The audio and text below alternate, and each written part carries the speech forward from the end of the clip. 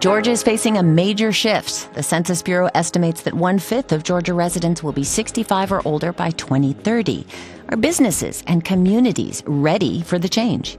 It's a real interesting thing that we discriminate against older people, but we're actually discriminating against our future. I'm Virginia Prescott. Today on Second Thought, find out what it will take and what's being done to create an age-friendly state, and new strategies to address the storied past and controversial present of the state's Confederate monuments. Georgia's one of those states where you are not permitted to move or relocate.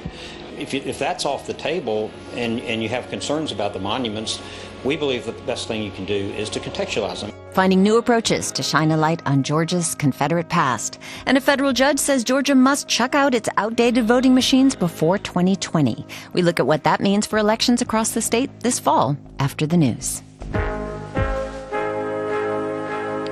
From Georgia Public Broadcasting, this is On Second Thought. I'm Virginia Prescott. A federal judge will not force Georgia to switch to paper-based voting for local elections this fall, but ruled the state must get rid of the screen voting system it's now using by 2020.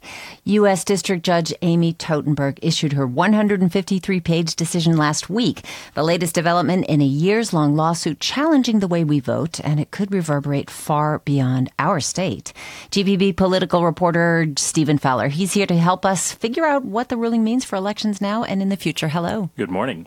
First, let's review what is in this lawsuit and what was this particular motion trying to do? So, Virginia, this lawsuit was filed back in 2017, and it has to do with the state's voting system. And the plaintiffs in this lawsuit say that Georgia's voting system is insecure, it's out of date, it's flawed, and the latest motion for a preliminary injunction that was decided on tried to get them to stop using this machine in the fall's elections and switch to hand-marked paper ballots instead. So Judge Totenberg partially denied the motion, but partially granted it. What did she deny? So it's that piece this fall. There's about 300 or so local city and county elections happening across the state from, starting in September all the way through November. And those will not be using hand-marked paper ballots like these plaintiffs wanted to. Instead, they will be using the DREs. So as for what she did grant, Judge Totenberg mandated some changes that have to be implemented in the next year or so. For one, our current touchscreen machines have to be discontinued after election 2019. These are called direct recording electronic systems, or DRE machines. What do they look like? So they're touchscreens. You cast your ballot by touching your selections. At the end, a review of your selections pops up, and you hit cast vote. It stores it on a memory card, which is then popped out and, counted that way. All right. So that's not what's going to be used in the future, because Judge Totenberg said that it's a really, really out-of-date system and that we will be using a paper-based system in 2020, regardless of what that specifically looks like. So despite that, 2019, we're going to continue as on course. Did the judge say anything different must happen this election? Well, there are a few things. Georgia is moving to a new $107 million ballot marking device system that they're hoping to have ready by March 24th, 2020. The judge says if that doesn't work, the backup has to be hand-marked paper ballots. There's a piece of paper with all of the races and all of the candidates that you bubble in what you want, and then it's scanned in that way. So the judge says some cities and counties have to pilot that system this fall to be on standby in case the new system doesn't work. And also, there were problems noted in this lawsuit and in these hearings about Georgia's election management system, which is the database that kind of populates everything, as well as the voter registration system. So every precinct that has an election this fall and in the future will have a paper copy of the poll book that you go to use to check in to say, hi, I'm Virginia Prescott, I'm in this precinct, here's my driver's license number. There's a paper copy backup in case there's something wrong with the computers or iPads or things that they use to digitally check you in. But as for now, Secretary of State Brad Raffensperger responded to the ruling last week with a press release saying he was, quote, pleased the court endorsed the policy decisions of the state's elected officials to move to a new paper ballot voting system in time for the 2020 elections while not disrupting the 2019 elections. So what is the state's position now that the judge has ruled? After all, March 24th's primary date is not too far away. So Secretary of State Raffensperger said that the state is moving full steam ahead with these new ballot marking devices. They have a touchscreen like our current system, but then it prints out a piece of paper with the summary of your votes, all of the races and candidates you picked, with a QR code in the top corner, and then that is scanned into a scanner at your voting precinct, and then it's stored from there. And so a few of those counties will have things this fall as a pilot system, and everyone should have it, if all goes according to schedule, for next March's presidential primary. Now, you talked to Marilyn Marks, one of the plaintiffs, executive director of the nonprofit Coalition for Good Governance. Each county should choose on their own to go ahead and use their Diebold system and use hand-marked paper ballots, not the DREs, just as we have been promoting for the last year and a half. So what does she say the counties can and should use paper this fall anyway? So there's a part of the state election code that says, local elections officials, if they have concerns about the system or whatever, that they can use or choose to use hand-marked paper ballot systems. There are things in place. We use paper ballots, hand-marked paper ballots. Those are called absentee ballots and provisional ballots. And so Marilyn Marks and some of the other people in this lawsuit say the counties have the capabilities. The judge said these are old and out of date and not secure, so the counties should just use paper anyways. The interesting thing is local elections aren't guided by the same statewide rules. So if you have, the tiny city in Georgia has its own election. So a lot of those already conduct them on hand-marked paper ballots. Some of them even use the old lever machines, the big refrigerator-sized machines. So Marilyn Marks says, why not everyone use paper? So several voting rights groups have also issued statements calling this decision a victory for election integrity across the country. And these groups say the decision could influence cases and efforts in other states. What is going on here? So right now, at this very moment, Georgia is one of 5 states that does not have a paper-based backup for how it votes or a paper-based system that has your ballot. So the argument here is, here you have a federal judge saying touchscreen direct recording electronic voting machines are not safe and not secure and infringe upon people's constitutional right to vote. So the language in her ruling, and it's 153 pages. I mean, the chapter headings in her rulings read like a greatest hits of everything wrong with these voting machines. She even quotes Yogi Berra saying that, it's going to be like deja vu all over again if the state doesn't get its act together. The argument in this case is that this judge's ruling on this particular issue, while not moving to paper ballots this fall, could lay the groundwork for other states and other people to challenge these touchscreen electronic-only machines. Over the weekend, you reported on a new amended complaint that has been filed in the case, this time dealing with the new $107 million system the state is rolling out in the next couple of months. One of the plaintiffs alleges that the ballot marking devices are just as unconstitutional as the DREs. So can you walk us quickly through the new system and why they're being challenged? So the new system does have technology in it. There's a touchscreen that you cast your vote on, then it prints out a summary. The computer part of it, the touchscreen part of it, the plaintiffs say that it's still just as susceptible to hacking and is insecure as the other machines. And then it prints out that piece of paper with your summary. And the summary is just the words of who you voted for and what the races are, which is then scanned in a QR code. Their argument, I can't read a QR code, you can't read a QR code. They say that it violates the voters' ability to check their ballots and see who they voted for.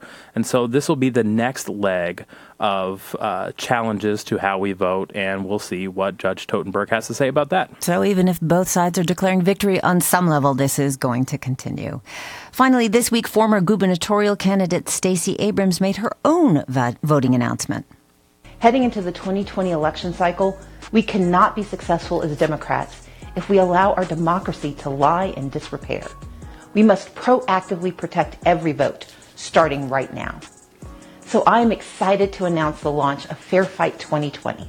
Well, that was actually last week. I stand corrected. What is Fair Fight 2020, and how does this play into ongoing questions about election integrity? Well, so quickly, Fair Fight 2020 is Stacey Abrams not running for office and using what she learned about voter suppression and trying to protect the vote and working with Democratic parties in other states that have other issues to craft solutions to make sure that everyone has the right to vote and everyone has that same access that she says was not present in her election in Georgia last year.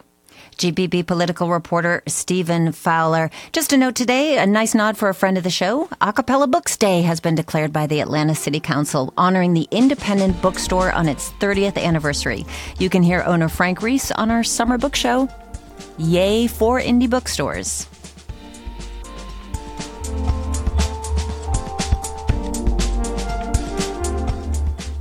And we now turn to the ongoing opioid crisis in Georgia. We've covered this issue several different ways on OST, how it affects pregnant women, what makes the street drug fentanyl a deadly game changer, and how Georgia cities and counties are banding together to sue drug makers. Today, we're bringing you a fresh idea for dealing with the addiction. GPB's Ellen Eldridge takes us to the Metro Atlanta Police District of Marietta. Police across Georgia are admitting they need to try something new to battle the opioid crisis. To fight addiction, drug users need resources. Back in 2012, Rob Petrika called 911 to help a fellow heroin user. The first time I ever went to jail was because that girl overdosed in my car. This is also the first time I'd ever experienced an overdose, and I remember just being completely traumatized and terrified during that moment. The woman survived, but she and Petrika both landed in jail. Chuck McPhillamy of the Marietta Police Department says because at that time, cops treated overdoses as crimes. That was the job. If you had drugs or drug paraphernalia on you, you were going to jail.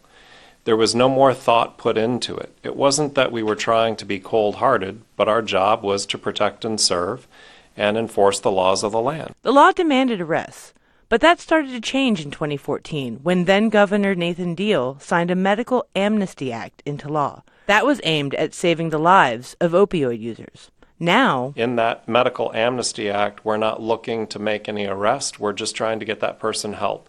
Like the kind of help Rob Petrika eventually found. Petrika is in recovery now. He spends his weekends working as a landscaper with his business partner, Aaron Vilches. In the past, they used drugs together. There is some poison ivy down there, so... But I left it, down there. The men started their own business this summer and already have a handful of clients, some who've paid through the year. But Rob and Aaron still work together for someone else during the week. It's tough to build a business, but hard work beats being dead or in prison. To get other opioid users where Petrika is today, Marietta officials realized they had to quit running in circles.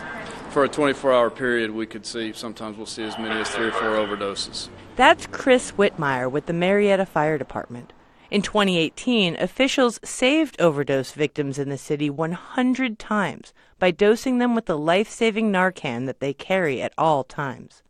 McPhillamy says the police chief realized these same victims were likely to need reviving again and again. Well, if it's predictable, it's preventable. So Chief Dan Flynn decided to get into the business of prevention, something no other Georgia Police Department has done. Now, 9 officers are responsible for following up with drug users within 24 hours of their overdose. When the ASSIST team visits, the goal is to help people recover. The ASSIST team has followed up on at least 4 overdose calls since the program started in May.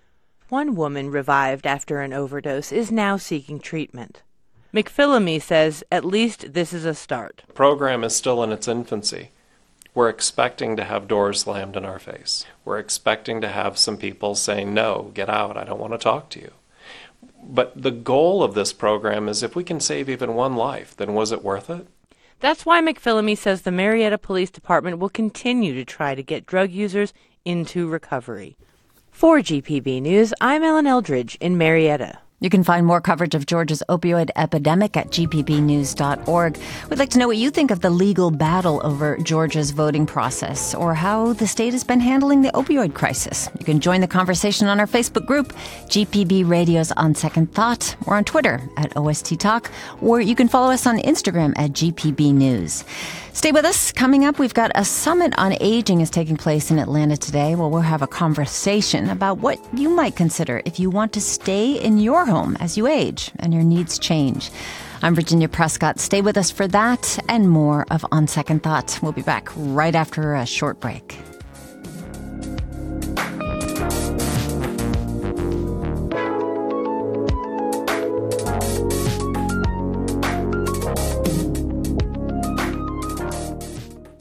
From Georgia Public Broadcasting, this is On Second Thought. I'm Virginia Prescott. The state of Georgia is getting older fast. The Census Bureau estimates that by 2030, 1/5 of Georgia residents will be 65 or older. By 2050, the number of Georgians older than 85 will triple from the number in 2010. Some businesses and organizations are anticipating the needs of the state's aging population by developing, quote, age-friendly communities, unquote. Today, the Atlanta Regional Commission holds a forum on that very topic. Here to tell us more is Metro Atlanta's Agency on Aging Director, Becky Kurtz. Hello. Hi, good to be with you. Also with us, Will Johnston. He's Executive Director of the MicroLife Institute and a speaker at today's ARC event. Hello. Hi. Glad you're here. Catching up with both of you before the summit, which is called Lifelong Communities, Making the Atlanta Region Age-Friendly. And age-friendly, that's not just a marketing term. This is actually an official World Health Organization designation. What does it mean? That's right. It means a community where people of all ages and abilities can thrive. And how do we make those kinds of communities, I guess, is the big question. Absolutely. And you can think at the big picture level, but I actually think it helps to start thinking at the individual level. Is the house that I live in right now going to allow me to get older in it or not? And what are some of the factors you consider? Right. So, for example, if I had I had limited mobility and have problems with my knees or my hips, am I going to have steps that are between me and the bathroom? Am I going to be able to get out and participate in my community, or are steps in my way? Can I access transportation easily? What if I've outlived my ability to drive? Most of us will outlive our ability to drive by 7 to 10 years. What are we going to do with that decade of time where we can't drive our own vehicle? What does the community do to help me be able to stay there and continue to participate in my community? These are some big questions. Absolutely. And the communities around the world are at different stages of adopting age-friendly policies. So by comparison, where are we? How far along is Georgia? Well, it depends where you are in Georgia, but none of us have really gotten there. I think it's a process. It's a journey. All of us need to be on that journey. But there are several communities in Georgia, including the city of Atlanta, city of Tucker, Macon, Augusta. There are a number of communities that have officially said, we're on this journey, we're developing a plan, we're going to be age-friendly. So we're making progress. So one of the things that Becky mentioned was housing. And Will, your organization, this is the MicroLife Institute, one piece of the affordable housing puzzle that can be important for seniors on fixed income. So tell us about what you do and how it benefits older adults. In a nutshell, I would think that to say that the MicroLife Institute helps people explore the progressive zoning that is needed to allow for more types of housing to be built. For example, accessory dwelling units, backyard cottages. So allowing for seniors to remain in their community. Maybe they can't stay in the home that they are currently in, but when they look for another home that's probably better for them to live in, it's not in their neighborhood because nothing is being built in a space-utilized manner to allow them to be independent and autonomous and still be a part of this community. So how does zoning come into it? Is it there a question of whether or not you are zoned to put like a backyard cabin or, as you've worked with before, tiny houses on your property? Exactly. So we at the MicroLife Institute are really trying to educate and advocate for progressive zoning to allow for more innovative housing options to be utilized. To drive community, you need diversity. You don't just need all a bunch of one demographics in one area. You need the youngins. You need the old ones. You need everyone to be able to want to pitch in and be a part of the community, to drive, each other and help each other. And are there places where you've done that in Georgia, doing these kind of experimental units of housing? So excitingly enough, we are in process of our first project in Clarkston, Georgia. It's called the Cottages on Vaughn, and they are 8 homes, all under 500 square feet, really no steps to the houses. And there are a couple steps up to the front porch, but all the homes are single-level family homes. So how about affordability here? One of the statistics that we know, rather frightening one, by some estimates, about half of Americans over the age of 55 has no retirement savings. So when they can no longer work, how dire is this housing situation going to become? It is very dire because housing is just getting more expensive, and unfortunately, we keep seeming to build larger homes like the McMansions that pop up all over. Now, don't get me wrong; it's kind of funny. We actually don't have a housing crisis in the United States. We just need to learn to live together, a la Golden Girls. So I knew I was going to bring it up. You're onto my plan. And so the idea, we do need to be innovative, but with innovation comes policy. We need to allow a different definition of what a family can be and exist in a single family home.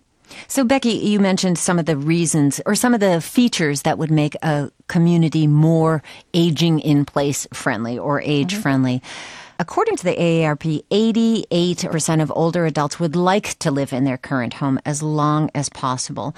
So there's resistance to moving into assisted living or a nursing home for that matter. So what are the benefits to actually staying and aging in place? Well, I think the example that Will gave a minute ago about being ripped out of your community because you need a different kind of housing option, but there's nothing where you've lived is a really important one, because you've not only moved out of your home, but you've ripped apart all those relationships you've built. You've ripped apart maybe your faith community, your neighbors that you've known for years. All those important community supports you have in place are gone if you leave. And so if you leave those relationships, you're more likely to become socially isolated, and social isolation leads to all kinds of health problems. So people have a good instinct. They want to stay in place because, not just because they're being stubborn, but because they've built a community. And staying in that community and keeping those relationships are really critical. So lots of reasons to stay where you are. The question is, can you get the services you need that will help you stay where you are? And will your house or your transportation options be impediments to that? Getting all of those pieces in place can actually make it quite successful for people to age in place. Well, Becky, you mentioned loneliness and some of the effects of loneliness. What are some of the ways that people who are living in environments that are separate from each other, not particularly connected to the community, how are they finding ways to stay connected? First, let me say a thing about how dangerous social isolation can be. There have been some recent studies that show that social isolation and loneliness is as bad for your health as smoking 15 cigarettes a day. So when you think about the health impact of that, that's really frightening. So what are the things we can do to combat that? Staying engaged civically is so important. That could mean volunteering. It could mean staying in the workforce, even if that means part-time work. Something that gives you a purpose is so critical. And staying engaged in community groups, whether that's a faith community or arts organization or something. Senior centers have lots of programming available. What's a way that you can stay connected? Again, this gets us back to, do our communities provide transportation options to allow you to stay connected? It gets back to that built environment question. But what are the ways you can purposefully continue to stay engaged in your community? It's so important for well-being and health. 2.5 million people age 65 or older are expected to live in Georgia by the year 2040, and the majority do say that they want to stay in their communities. So what does that mean?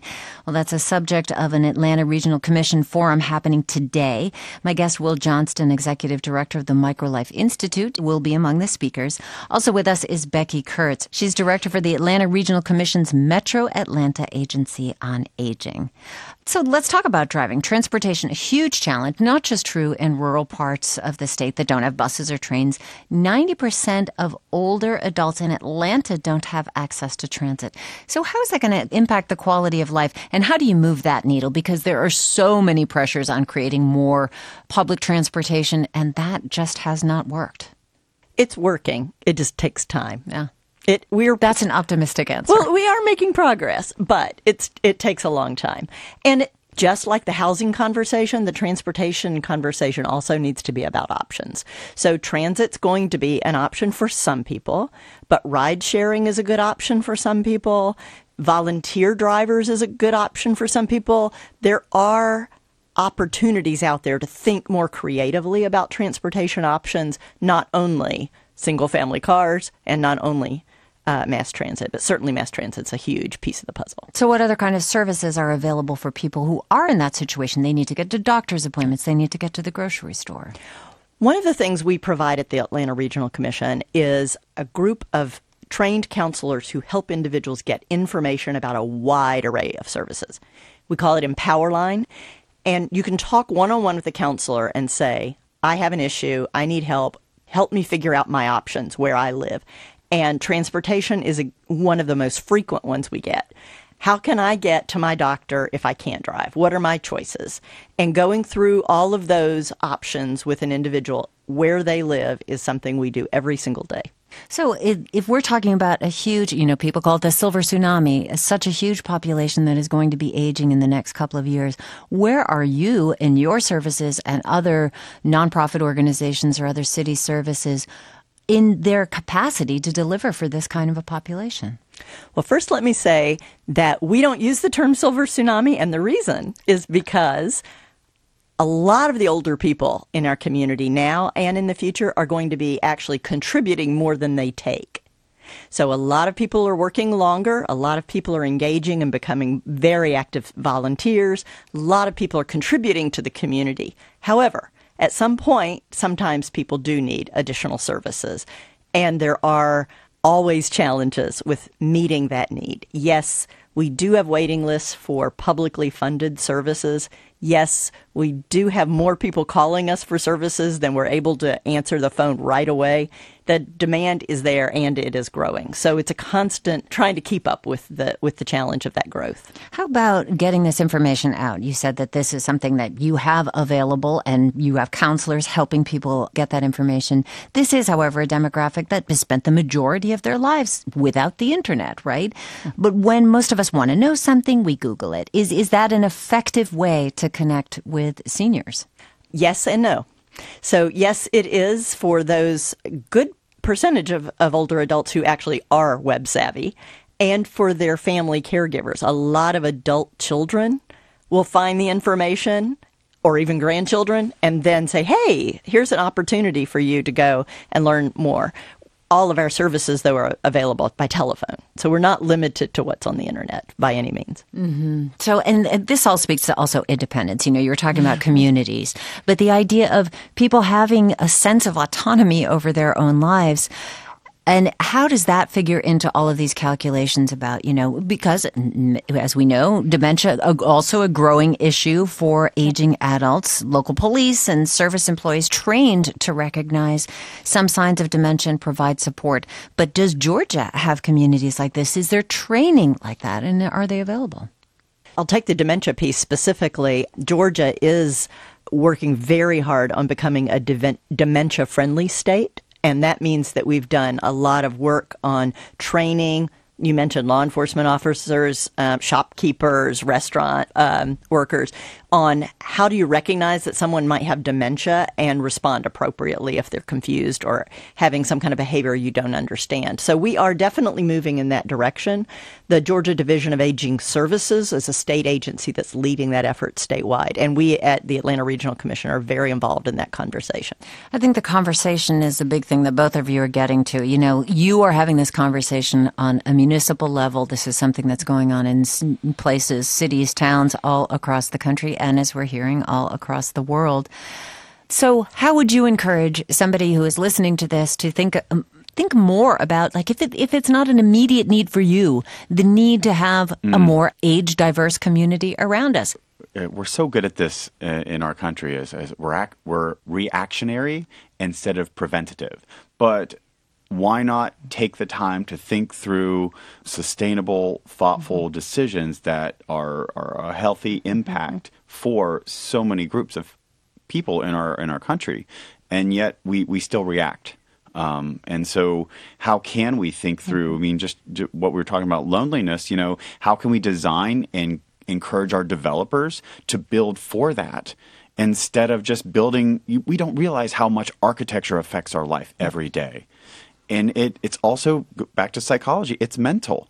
Interacting with a building could make you happy it also could terrify you and make you very lonely and sad. So how can we bring these human concepts into future ways we design for the future Atlanta, for different cities? It's so crucial that we take into account of how we design future buildings to address just a simple concern of being lonely.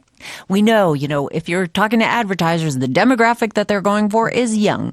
You mentioned earlier, Becky, that people who are older are giving back to society. They're still earning money. This is a way that I think we've kind of written people off in the past. How do we reel that back in? Actually, it's a real interesting thing that we discriminate against older people, but we're actually discriminating against our future. Good point. Because we're all aging. And so anything we do that supports myths about aging or is denigrating older people just because of their age is something we're going to be living in the future.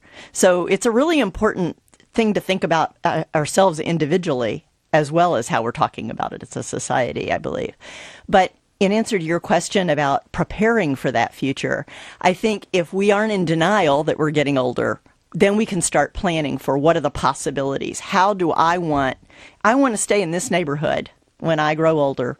How can I make sure that happens? How can I get engaged with the community conversations to make sure options are here for transportation, for housing? How can I make sure that I know who to reach out to when I need services in my home to be able to stay there? That's a conversation that families are starting to have more and more, and really that's the conversation this forum is all about. Becky Kurtz, thank you so much for speaking with us. Thank you. Becky Kurtz is director of Metro Atlanta's Agency on Aging. And Will Johnson, thank you so much. Glad to be here. Will is executive director of the MicroLife Institute. They are today going to both be part of the forum Lifelong Communities, Making the Atlanta Region Age Friendly.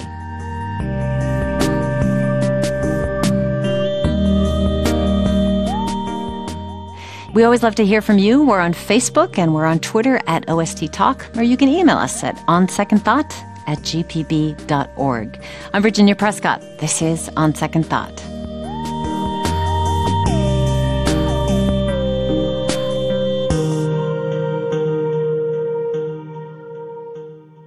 We're back with On Second Thought from GPB. I'm Virginia Prescott. What role do video games play in mass shootings? The data on violent video games promoting real violence conflicts with the political talking points. Join us tomorrow as we break down the numbers and look at how video games have become a partisan issue. 2 years ago, far-right groups gathered in Charlottesville, Virginia, to oppose the city council's decision to remove a statue of Confederate General Robert E. Lee from a public park. The nationalist community came to Charlottesville to defend our heritage. These protests culminated in a Unite the Right rally where members of the alt-right, white supremacist, and neo-Nazi groups clashed with counter-protesters, one of which was killed. More than 49 people were injured. 30 cities across the country removed Confederate monuments after that. Georgia is among 7 southern states that forbid taking down those monuments. Well, the city of Atlanta is taking another approach. It is adding context about the realities of slavery, the Civil War, and the brutality that followed on 4 monuments. We're going to talk about this with Karen Cox, who joins me on the line from the University of North Carolina at Charlotte, where she is a history professor and author. Karen, welcome. Thank you. And Fritz Bundage is with us. He's history professor at UNC at Chapel Hill, joining us from WUNC. Hello, Fitzhugh. Good to talk to you. Here in our Atlanta studio, Sheffield Hale, president and CEO of Atlanta History Center, which is helping fund the installation of additional text to 4 Atlanta markers. Great to have you with us. Great to be here. All right, Fitz, I'm going to start with you. The vast majority of Confederate graves were in private cemeteries until the Jim Crow era and extending into the early civil rights years. So what was behind the move to install in public squares at the time? I think it was a part of a long-term effort to refurbish the reputation of the Confederacy and the so-called lost cause, the lost cause of the Confederacy. Given that the Confederacy had been thrashed, completely defeated, and that the armies of the Confederacy had been soundly defeated in virtually every front of the Civil War, and the government had collapsed in, shall we say, a kind of humiliating fashion, there was a long-term effort by the Civil War generation and the generation following to try to rebuild the image of the Confederacy as a noble effort. And even though everything had been lost, all of the causes for which the war had been waged had been defeated, there was an effort to somehow make it a noble cause. So the monuments that were put up starting in the 1880s and 1890s and continuing for a generation or more were an effort to move the issue from honoring the Confederate dead to honoring the Confederate cause. All right. So, Karen, your book, Dixie's Daughters, is about the United Daughters of the Confederacy. What was their role in funding these monuments and memorializing the lost cause? Well, the UDC, which was founded in 1894, is the group primarily responsible for the vast majority of monuments that we see on landscapes across the South. They were consummate fundraisers, but they also were married or related to men of influence in the region, and so it wouldn't have been difficult for them to fundraise by getting local funds or state funds in order to build a monument. But their particular cause, in my estimation, was about vindicating the Confederate generation. And to vindicate meant that it was necessary that people honor the Confederate cause along the lines of what Dr. Brundage said. Sheffield, the Atlanta History Center has created a guide to interpreting monuments and is going to spend $11,000 to add more information to some of these markers in Atlanta. So given what we've just heard from Fitz and Karen, what to your mind is missing and what are these markers going to add? Well, what's missing is what the people at the time did and why they did it, and then what's on the marker and then what's left off of the marker. Particularly, for example, in Piedmont Park, it's a peace monument. How can a peace monument be problematic? Why was it attacked after Charlottesville? Well, these markers tell the story of the fact that the African-American narrative was left out of that there was reconciliation without the African-Americans present in a period of dramatic growth in Jim Crow laws. In this case, sandwiched between the 1908 race riots, the erection of the marker in 1911, and 1915, the reintroduction of the Ku Klux Klan. And are these plaques that are going to be added to the monument? No, these are his exhibition panels. Mm-hmm. I'm an anti-plaquer. Okay. I think plaques end up disappearing into the monument, and what our goal is to turn these into outdoor exhibits. Well, Karen, supporters of Confederate statues argue that the memorials are symbols of honoring heritage, not about hate. So what is at issue here differing interpretations of history? Well, those who say, I wouldn't say they would say it was not about hate, but they definitely talk about honoring their heritage. And I think if you read the language of the United Daughters of the Confederacy, including someone like Mildred Rutherford from Georgia, you recognize very swiftly that their ideology, that of white supremacy, was in keeping with the ideology of the kind of legislation that was being passed during that time. So in some ways, people try to extricate, the monument from the ideology.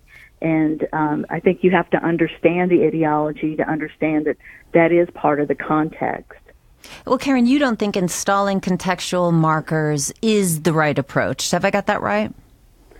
Well, here's what I feel about that. I think I believe that ship has sailed. And the reason I believe that is because there was a time when people wanted to add context and no one wanted to listen to that. But I think that what's happened is with the passage of legislation that prevents the removal is in my mind preventing the discussion.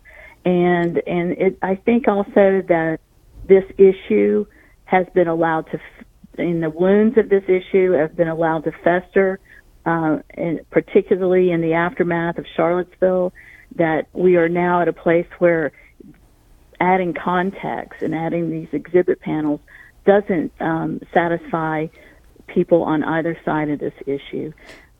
Fitz, I'm curious to hear your opinion. Where are you on this idea? I think Karen was very articulate on that point, and I would just add that I think the real issue is now in the 7 states that you mentioned that have the laws. The challenge is to change those laws so that communities have the capacity to do what they think is appropriate. Having said that, I certainly salute anyone, given that the law exists, and as long as there are efforts to try to remove the law in North Carolina as a stopgap measure. I think the exercise of coming up with exhibition panels will focus some people's attention on the issue in a way with a kind of clarity that may produce some useful dialogues. But broadly speaking, I agree with Karen. It is a temporary solution to a long-term problem. Well, and recently protesters knocked down a Confederate statue there in North Carolina where you are. Is that the sort of extreme, placing context, keeping something up, having discussions about it versus just knocking it down? Well, I think since you referenced the incidents here in North Carolina, that was certainly an example of a long campaign, a campaign that began well before Charlottesville, that was thwarted year after year after year. And so I think there was a kind of pent-up frustration with the inability to get any change. And in fact, more than a decade ago, there were calls for plaques to be put up for contextualization. And as Karen said, those plaques were never put up. And so the debate moved beyond them. We're talking about an initiative to add context to Confederate monuments in Atlanta, a model replicated in many places. Fitz Brundage and Karen Cox are both historians and contributors to Confederate Statues and Memorialization. It's a book of a series of discussions and essays published by the University of Georgia Press. Sheffield Hale is CEO and president from the Atlanta History Museum, which is Atlanta History Center, helping to fund the installation. In Sheffield, there are nearly 200 monuments in Georgia, including the largest in the world at Stone Mountain Park. What led Georgia to bar removal of those monuments in 2001? What kind of stipulations are there? Well, that was the time when Governor Barnes proposed the change of the flag. And this law was put in place as one of the compromises that went along with that. One of the other things, let's say, reinstalled a portrait of General Robert E. Lee in the state capitol with a ceremony. So there were a lot of things that went along to try to get that passed, and this was part of it. And then this year it was enhanced, belts and suspenders, to make it really hard to move a monument. And they actually broadened it to make it look like it was not about Confederate monuments, to include all monuments. So this is this is to privately owned. I think that is the stipulation here. Are these privately owned lands and monuments? I know in Memphis. Yeah, these are all federal. State and city owned. Those are the only ones they can control. I see. I know in Memphis, the group got together a nonprofit to buy a park so that they could remove a monument.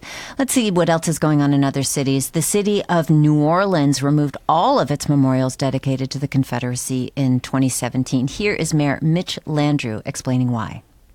To literally put the Confederacy on a pedestal in our most prominent places in honor is an inaccurate recitation of our full past, is an affront to our present, and it is a bad prescription for our future.